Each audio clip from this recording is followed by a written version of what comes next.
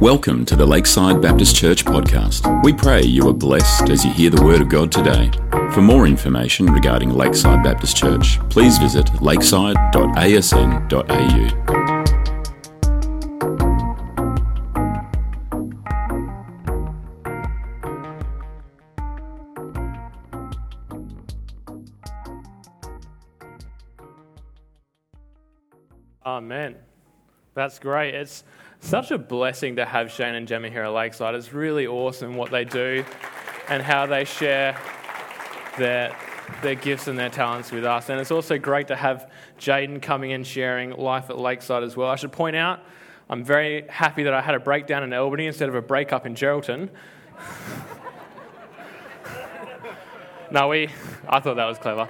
We had a good time down in Albany. Nothing broke down. Everything worked well, which is great. We had a good time. And we are starting a new year, new sermon series. So we're going to be in Proverbs. A few of us are going to be sharing with you our favourite proverb. And we're going to be sharing some practical wisdom. So hopefully it's a bit practical. Hopefully there's a bit of wisdom. And together we have practical wisdom. So really looking forward to that over January. Before that, I'm Braden. I'm the youth pastor here. Haven't broken up, still with my wife. Car still works. Love being here, love you guys, really excited to be here with you sharing. And I'm going to pray and then we're going to get into Proverbs. So let's pray. Father, we thank you that you're a good God. We thank you that you love us, and we thank you that we have your word and that you have in your word included wisdom. And we thank you for that, and we pray that your Spirit would be with us, helping us to understand what it means to be a follower of you, what it means to be wise, and what it means to love you and fear you. We pray that you would help us to listen, help us to understand what you have to say to us today. In your name we pray. Amen. Well, before we get into our passage, I thought it'd be worth doing a brief introduction to Proverbs, because can be a bit of a funny book sometimes, and if you don't really know what's going on, Proverbs are quite strange. You read it, you're like, all right, what's going on here? All these little weird grasshopper sayings, and we have Proverbs today, even in our culture. So, for instance, we have a poor worker blames his tools. That's a proverb.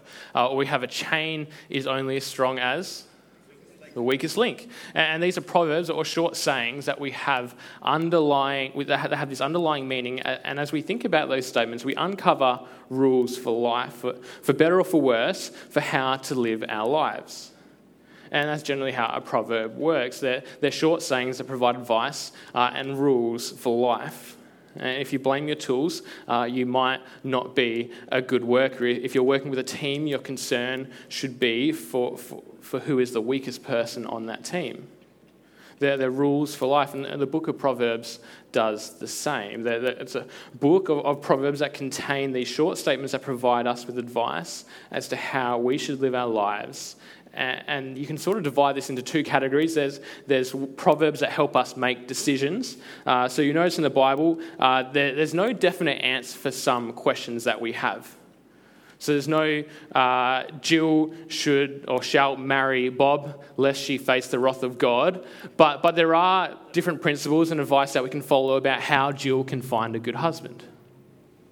Proverbs also provide principles of how to conduct ourselves in different situations, how we make difficult decisions when we are faced with them, what kind of people we should hang around with, and what kind of friends we should make. And then Proverbs also help us with discipline. And once again, the Bible doesn't give us a detailed budget of how we should spend our money, but it does give us advice to how to be disciplined with our money, how we to be wise with our money. It gives us steps that we can take that help us to be disciplined so that we can resist evil. And when you boil that down, Proverbs are essentially this guide for how to have godly wisdom, how to live a good godly life and make good godly decisions. And there are two things that we need to be careful of as we read Proverbs. The first one is read small and read often. So don't try and smash Proverbs out in the course of a week.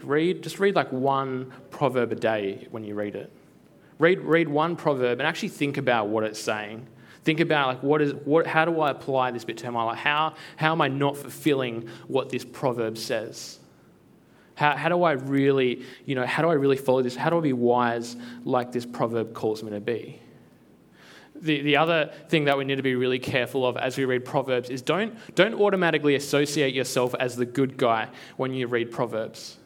So when we read books or when we watch movies, we all kind of automatically, we associate with the good guy, but Proverbs isn't there for that. Proverbs is there to help us to become wise and to not be like the fool. So sometimes if you're like, all right, if I was to identify as a Bible character, I'd be David before Bathsheba, I would be Peter after the Pentecost, and I would be Jesus except for the part where he turns water into wine. But, that's the kind of, we kind of identify and see the good, our good in these characters. But the point of Proverbs isn't for us to try and sympathize with the wise person and look down on the fool. It's to show us how we might be the fool and how we can be the wise person. And so as you read it, think about how you can become more like the wise person. How can I be more wise? How can I stop living and doing foolish things? And the trickiest thing for us in Australia to do that is that we have this culture of she'll be right. There's this little Australian proverb, she'll be right. And the she'll be right proverb illustrates that we're not in love, as in love with wisdom as much as we should be. When we say she'll be right, it advocates the rule of life that even though I know the smart thing to do, I'm not going to do it because I think that there won't be any consequences. And so the she'll be right proverb teaches us that being wise isn't necessarily in our best interest. Should I put on sunscreen? Nah, she'll be right. Has anyone been hurt by that one so far? She'll be right, it'll be fine. Next day, you're a lobster. And you're like, oh man, what was I thinking? Or should I wear safety glasses? Nah, she'll be right. It'll be fine. We'll just, saw this thing or drill into this thing or be around this thing that's probably going to get into my eye. She'll be right. Next thing you know, oopsie daisy. There's all these different things that we do. Should I not leave this thing to the last minute? Nah, she'll be right. I can get it done. It'll be fine. No worries. Oh boy. It's this thing, and it's even more painful that this Australian proverb, she'll be right, demonstrates we actually know what to do. We know we're supposed to put on sunscreen. We know that we're going to get sunburnt. We know that it's going to be a problem if we leave something to the last minute. And it disconnects this idea between knowing what to do and doing what we know we should do. And so wisdom is this idea of connecting knowing and doing together. I know I should put on sunscreen, so I'm going to put on sunscreen because I understand how they connect and how that all fits together. And so before we even start talking about wisdom, we need to actually establish that wisdom is something that we should value. And not in the sense, sometimes we have this general oh yeah, I'd love to be wise, it'd be great. But we don't actually think about how that process comes about and how the discipline goes into being wise. It's kind of like sometimes we have these dreams or ambitions, I'd love to run a marathon one day. How many times a week do you run? Oh, none, I don't really do that. I'd love to learn a language. When are you going to do that? Well, just hoping I'll pick it up. There's this thing where we have ambitions, but we don't really actually want to get there. Or we're not willing to put in the work to actually get there. And so wisdom is this thing where we don't just be oh yeah, I'd love to become wise one day. You actually need to put in work to get there. It takes discipline. It takes hard work. And this all starts with Proverbs 9, verse 10. And so Proverbs 9, verse 10 says, "The fear of the Lord is the beginning of wisdom, and knowledge of the Holy One is understanding." And this fear of the Lord concept is something that's it's a central pillar of Proverbs. And so a bit of background on Proverbs. Chapters 1 to 9 kind of feature as this kind of introduction to how Proverbs works. And it includes wisdom in there, but it's also kind of teaching us about how wisdom looks and how we should value wisdom and how we should understand wisdom. And at each side of that, we have this fear of the Lord thing. So in chapter 1, in verse 7, it says, "The fear of the Lord is the beginning of knowledge, but fools despise wisdom and instruction." And then at chapter 9, right at the end, in verse 10, it says, "The fear of the Lord is the beginning of wisdom, and knowledge of the Holy One is understanding." And it's like these two bookends for how Proverbs sees wisdom. And so wisdom starts with the fear of the Lord. And sometimes that can get a little bit fire and brimstone-y, and we can start to do different things. And sometimes the idea of fear can conjure up some things that aren't necessarily what is represented when we talk about the fear of the Lord. So sometimes fear can kind of conjure up these concepts of things that are inherently bad, so things like trauma or things like oppression or even like irrational fears. But it's not the fear that we're talking about. We're not talking about a fear that actually works to our detriment or something that harms us. It's actually a fear that is good. It's not something that's bad, it's something that's good. And the best way that we can understand the fear of God, because it is a little bit vague and a little bit multifaceted, is the beginning of the Lord's Prayer and how we pray God and how Jesus calls us to address God. So it's our Father who art in heaven, hallowed be thy name. And so there's two things. There's our Father who's in heaven, and then hallowed be thy name. So we have this intimate relationship with God where God is our Father. And one of the main ways that people describe the fear of the Lord is he's like a parent. He's like a father. And the kid knows that their parent loves them. And they also realize that they're completely dependent on their father. There's this, the fear isn't so much in what their father might do to them, but there's this fear in being separated from their father. If they're separated from their father, then they can't be dependent on him. If they do wrong by their father, there's this distancing. There's this fear of like, oh man, if I do wrong by dad, it almost creates this distance between us when he's angry at me. Or, if dad disappears and goes to work, or if he plays peekaboo and he disappears, then then my dad's not there. What am I going to do? I'm helpless. I don't know where the food comes from. I can't change my nappy. There's this thing where like, oh, man, I'm dependent and I'm fearful of anything being separated, any kind of separation from my father. And that's the kind of fear of God, is there's this fear of being separated from God. This fear that we could hurt our relationship with God, or our relationship with God could become further away. And then there's this other facet. So that facet kind of makes us feel all warm and fuzzy, and we feel really good about ourselves. But there's also this other one where it says, "Hallowed be thy name."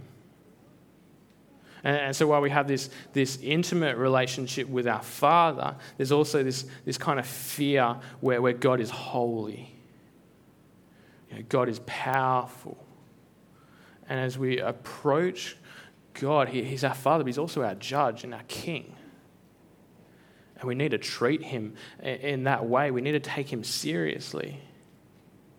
One of the ways that we can think of is like a power tool. Power tools are good things. They can help you do things. You wear your safety glasses because that's wisdom. But when I was growing up, my mum, she'd freak out anytime I went near a power tool. Because if you mess with power tools, there's consequences. And she was a radiographer, so she would take x-rays of people who didn't take power tools seriously. And so she knew what the consequences were if I messed around with them. But if we don't take God seriously, there's consequences. God is serious. God is powerful.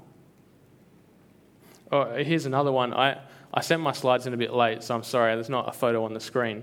But I'm not sure. Last year, I told a story about my friend and my brother who went spearfishing, and they saw this big shark. So when I was down in Albany just over the week, we were kind of reflecting on that, and we were talking about how that worked. And he's like, oh, yeah, we went back there as well. Did we tell you about that? I was like, no. What are you? He's like, oh, yeah, we went back down there. I was like, come on, man. Like, surely not. And he's like, yeah, and I was like, but, the sharks. He's like, yeah, we saw so many. It was crazy. I was like, well, come on. This is ridiculous. And he's like, yeah, there's one that was circling us the whole time. And I was like, surely you just get out of the water. Just go buy a fish at Woolies. Like, but he was determined, and he caught this fish. He speared this fish. And while he was down on the bottom, so his fish was floating around on the top while he was looking for another one, and he heard this thrashing. And he came back to the top, and there was this big chunk missing out of his fish. And there's this photo, and the chunk that's missing out of the fish is bigger than his head. So it's not like a little nibble, it's like a a chomp. And he's like, yeah, man, it was crazy. I was like, dude, what are you doing? Like, surely you understand how sharks work. Surely you understand that they're hungry things. They have big jaws. They take big bites out of things, and you're a thing. Like, and it's like this, like, why are you messing with that? And it's like when you understand with God, it's like, what are you messing with him for? Don't you understand how powerful he is, how holy he is? Like, you've got to take him seriously. It's like almost like we're just like jumping in the water. You know, you might even, like try and like, throw some burley in the water around you. Like, come get me, Sharky. Like, it's like, what are you doing? Like, sometimes we just don't take God seriously. We just, do the wrong thing by God when he is so powerful and holy and serious. And if you look at your Bibles in verse 9 and 10, most translations will have Lord in all caps. And it's not like a spelling mistake or a weird thing that they do just because they thought it would be cool. That sometimes you see Lord and it'll just be like a capital L. But in this case and in many other cases, Lord will be capital L, capital O, capital R, capital D. And the reason they did that is because of the way that the Hebrews wrote their Bible. And so originally, when you see Lord in all caps, it was actually originally Yahweh. But throughout time, the Hebrews, the Hebrew people, the Israelites, they became so concerned with how reverent God was that they're like, we can't say his name. And so what they'd do is they every time Yahweh would come up, they would say Adonai, which meant Lord. Because we can't say his name, he's too holy. We've got to take him seriously. And eventually, they were so concerned of someone not paying attention when they were reading the Bible that they actually started spelling Yahweh wrong on purpose. Because like this guy he might actually accidentally say God's name, so we'll spell it wrong. So that they would be reminded, even if they accidentally said it, because they were like, man, like God is so reverent. We've got to take this guy seriously. Because they feared the Lord. They revered him. And they knew that they were dealing with the God of the universe, and they took that seriously. And sometimes we just don't take him serious, and we forget that he's actually the person who made the universe. He's the person who is the judge over the living. We believe in a gospel, and we believe we're saved by grace and we're justified not by our actions, and it's not about what we do, it's about what Jesus did for us, that Jesus died on the cross for our sins. But it's really easy to sneak in this little lie that, because of that, we're just going to take it easy because we're going to heaven no matter what we do.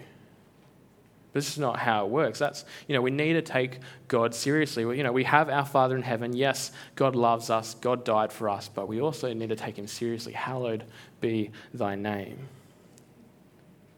We need to take God seriously. When we take God seriously, we become wise. When we cling to him like a father, we become wise, but we need to do both. If we gravitate too much to the Father and we forget about actually taking him seriously, sometimes, we become less and less concerned with, what we actually do and who we are. Sometimes we gravitate so much towards, hallowed be your name, and particularly the generations kind of before me, there was this emphasis, hallowed be your name, like don't you dare stuff up. And it becomes legalistic, and a lot of you, like you would have been hurt by that. How dare you, and it's just, there's no grace, there's no mercy, there's no Jesus in that story. And it becomes like a transaction, if I do the right thing, if I don't stuff up, God might not smite me. But there's a balance, like God, God is our Father. God loves us. God sent his Son to die for us. And we fear anything of being separated from that or leaving that space. And at the same time, we hold in the other hand, God is the maker of the universe. He is holy. And so we hold this thing in two hands. Man, all I want to do is just be close to you, God. Like I don't want to be. Everything else is scary. Like, I don't know why I'd want to be anywhere else. And at the same time, man, like you are my judge. I'm at your mercy. So two hands, we hold both of them at the same time. And the question is, how do we do this? Because history paints a pretty clear picture. That's really hard. Like we don't do that well. We emphasize one or the other. Sometimes we don't do either. But it says the knowledge of the Holy One is understanding. when we know God, when we really know God, we understand who he is and our relationship with him. When we look at the gospel and we realize that God loved us so much, we're like, man, like, I wouldn't be anywhere else. Why do I want to be anywhere else than with God? Like, he's my daddy. I'm useless without him. Like, anything else is it's not good. You know, at the same time, like, man, like, God is powerful. I'm not jumping in the water with that shark. You know, it's just like, why would you do that? It just doesn't make sense. You know, and so we need to do both, and doing that is understanding who God is. You need to know who God is, and quite often we forget. You know, like sometimes there's moments where like you forget that God is actually our Father, and sometimes you forget that God is really powerful. And when we do that, we do silly things. Those are the moments where we don't do things that are terribly wise, right? And so we need to continue to remind ourselves. And the best illustration of that is Job. So Job was this guy, and you know, he was really righteous. God was telling the Satan or Satan how righteous he was. And Satan's like, oh, he's only righteous because of the good things that you've given him. You know, let me test him. Like, let me try this out. And so this series of things happened where Job was inflicted with pain. Things were taken away from him. He lost pretty much everything. He's covered in these sores to the point where he's trying to scrape them off. Like, he's in agony. And I guess the point where he actually starts questioning God.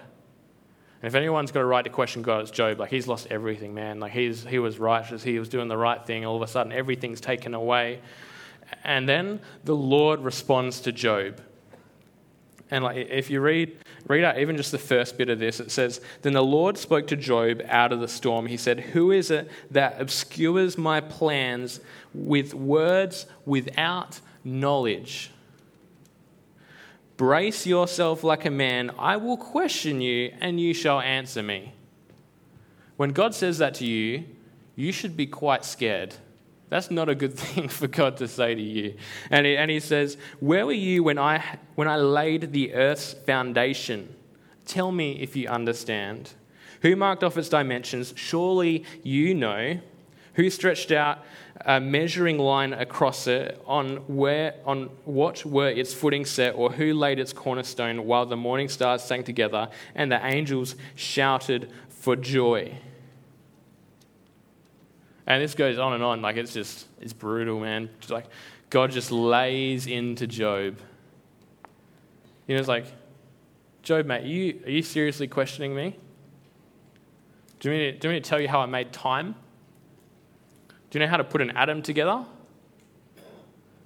Like, man, like, Job, you forgot who I am.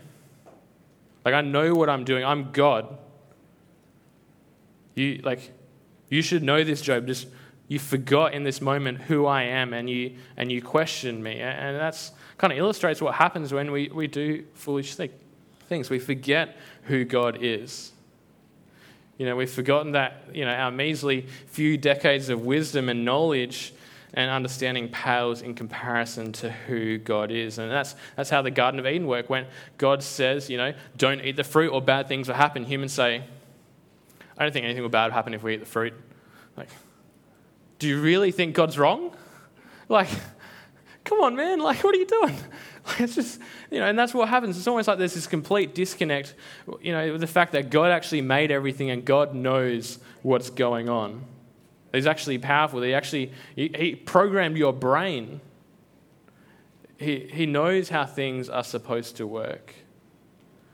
He knows what's best for us, and when we do different things to what he said we should do, it's not because we've outsmarted God. It's not because we figured out, you know, oh, God had this total blind spot, like, you know, this is how we should actually do it. No, like, we're just doing it wrong. Like, that's the honest truth of it. Sometimes we just forget to actually remember who God is, and we forget that he is someone to be feared. We forget he's someone that we should try to be close to, and that we should be fearful of doing anything apart from him. And so my practical wisdom for you today is to actually kind of do a bit of a spiritual audit. And what I mean by that is I want you to actually encourage you to think about how your life currently reflects the fear of God. And to do that, sometimes it's easy to break things up into different compartments. So traditionally, like, everything kind of revolved around your family, and you had a very small circle of people that you knew. That's how the old kind of society worked. But now we have different things. So, you can have thousands of friends on Facebook, and, you have your work friends that have nothing to do with anyone else. You have your family and your extended family that have nothing to do with everyone else, and then you have your social kind of sphere that have nothing to do with anyone else either. And then you kind of come to church and, like, no one knows what you've done for the rest of the week. It's all fine. And so it's actually helpful sometimes, rather than just like generally looking at life as a whole, actually think about the smaller social networks, the smaller spheres of life, and assess each one of them. And so, like sometimes we can come to church, we fear God here, we know who God is, we remember that. But then, we go to work and it's like, God doesn't exist between 9 to 5 weekdays and 7 to 11 p.m. on a Saturday night. Like, God doesn't exist then. But apart from that, like, we're switched on. We fear the Lord. And so it's actually helpful to kind of go through the different spheres of our life, the different circles of friends that we have, how we interact with people, how we interact when no one's looking at all, and assess how we fear the Lord. So there's four spheres that I want to look at, two of them more closely. So the main two ones is economic, which is anything that you do that kind of has like a final, like, kind of thing towards like earning an income, earning a living. So it might be school right now, so you're going to school so that one day you can get a job, or it might be, you go to your job. That's how you earn your money, that's how you provide for your family or save up for whatever it is that you want to buy. And then we have social, which is all your hobbies. So, you have a circle, you might, play sport with a group of friends, you might have a knitting club, or, you might go fishing or whatever it might be. You might play an instrument with a bunch of people, you'll be in a band. And then you have another sphere, which is your family. And so you might be a parent, you might be being parented, you might not be loving that right now, but that's okay. You might be grandparenting now, you might be in that stage of life, and you'll be loving your spouse and supporting the different family members that you have. And then the final sphere is faith. So you have your church community, and you spend your alone time with God and have your quiet time as well. And in each sphere, you can ask yourself, how does my attitude and behaviour in that sphere reflect the fear of God? And so the two main ones that I want to look at, so economic and social. So in the economic sphere, once again, so two hands, so dependent, clinging to God, and in the other hand, reverent and taking God seriously. So do you rely on God when you're at work or at school? And this is the hardest one in the Western world, because it's really easy to forget the need for God in the economic sphere in Australia. Because we're so well looked after, and in addition, like, we love to be independent. And so to be dependent, you have to be humble. And if COVID's taught us anything, we realize that anything can be taken away and that we do need to depend on God. In just the same way that when you're a kid, we want to depend on Him like a father in everything that we do.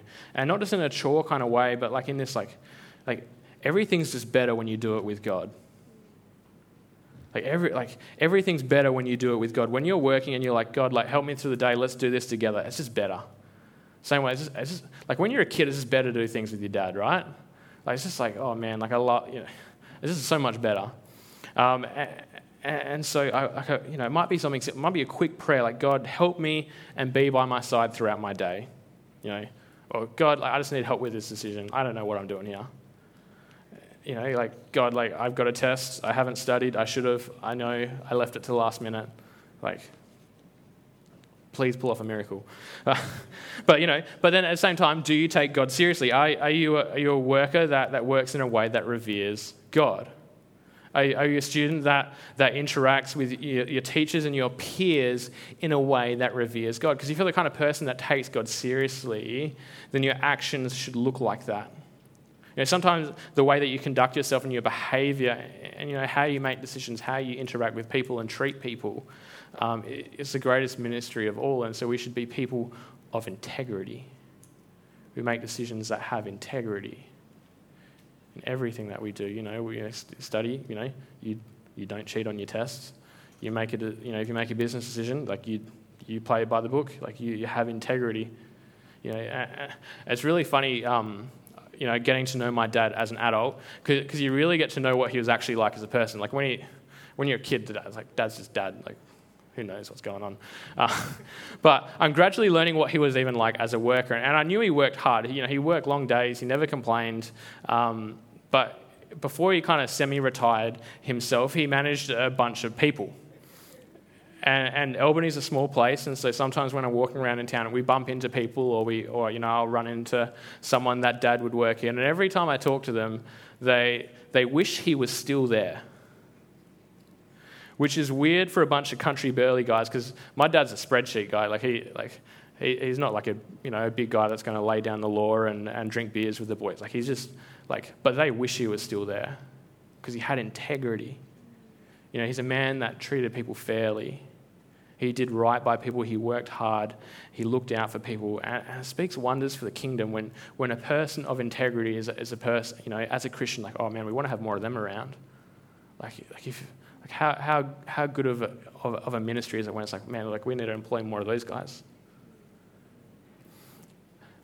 And if you look at if we move on to the social sphere, do the activities you participate in help you to draw closer to God, or do they make you move away from God? Or does your social stuff distract from your time with God? The social sphere is an important one, but it can really attack things like family and faith if we're not careful. Because the social sphere is a fun sphere. We love the social sphere. It's an important sphere of life, and so much so that we find ourselves sometimes we'll be so kind of engrossed in the social sphere that we find ourselves drifting away from God. Or you might be so caught up in the social sphere that we don't have time for God. But once again, it's so much better when God is by your side. And how does your behaviour in those situations reflect how you take God? How do you talk to the referee? Because sometimes, especially in certain heated moments, it's really easy to forget who God is and to fear God. And that's when we start doing foolish things.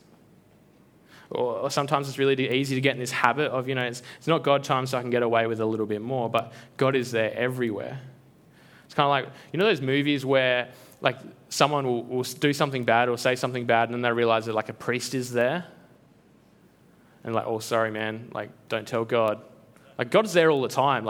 You don't need to worry about him judging you. God's the one that judges you. That's the least thing. And the stupid thing about is that he's always there.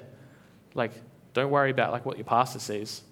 That's all I got for that. But he knows everything. He sees everything. He knows what you're like in every sphere. There's not certain times where it's God time, God's watching, and not.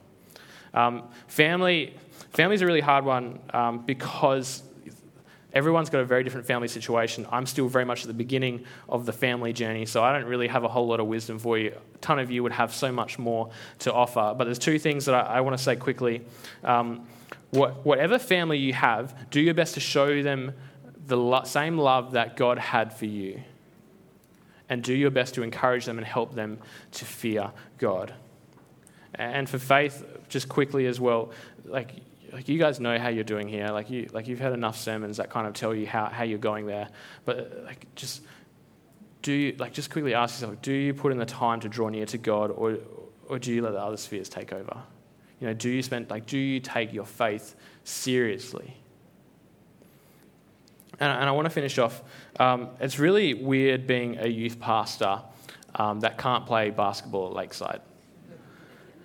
It's quite strange. And so over time, I've made an effort to try and learn a little bit about how to play basketball so I can play with your youth kids. I'm never going to be amazing, as your kids have made abundantly clear.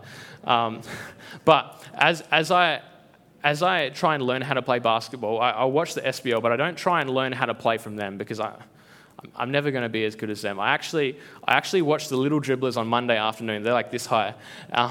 And my office is there, so I can look out the window and see what they're doing. And the coaches, Dave Daniels, is out there teaching them how to play basketball. And there's these different rules that are really annoying to learn as a kid because it's not, And so one of them is if the person moves the ball from side to side, you're supposed to follow with your body. I think that's something that you're supposed to do. So like I'll try and do the same. So the kids are like moving side to side. I'm like, all right, trying to move side to side, follow the ball, and learn how to play basketball.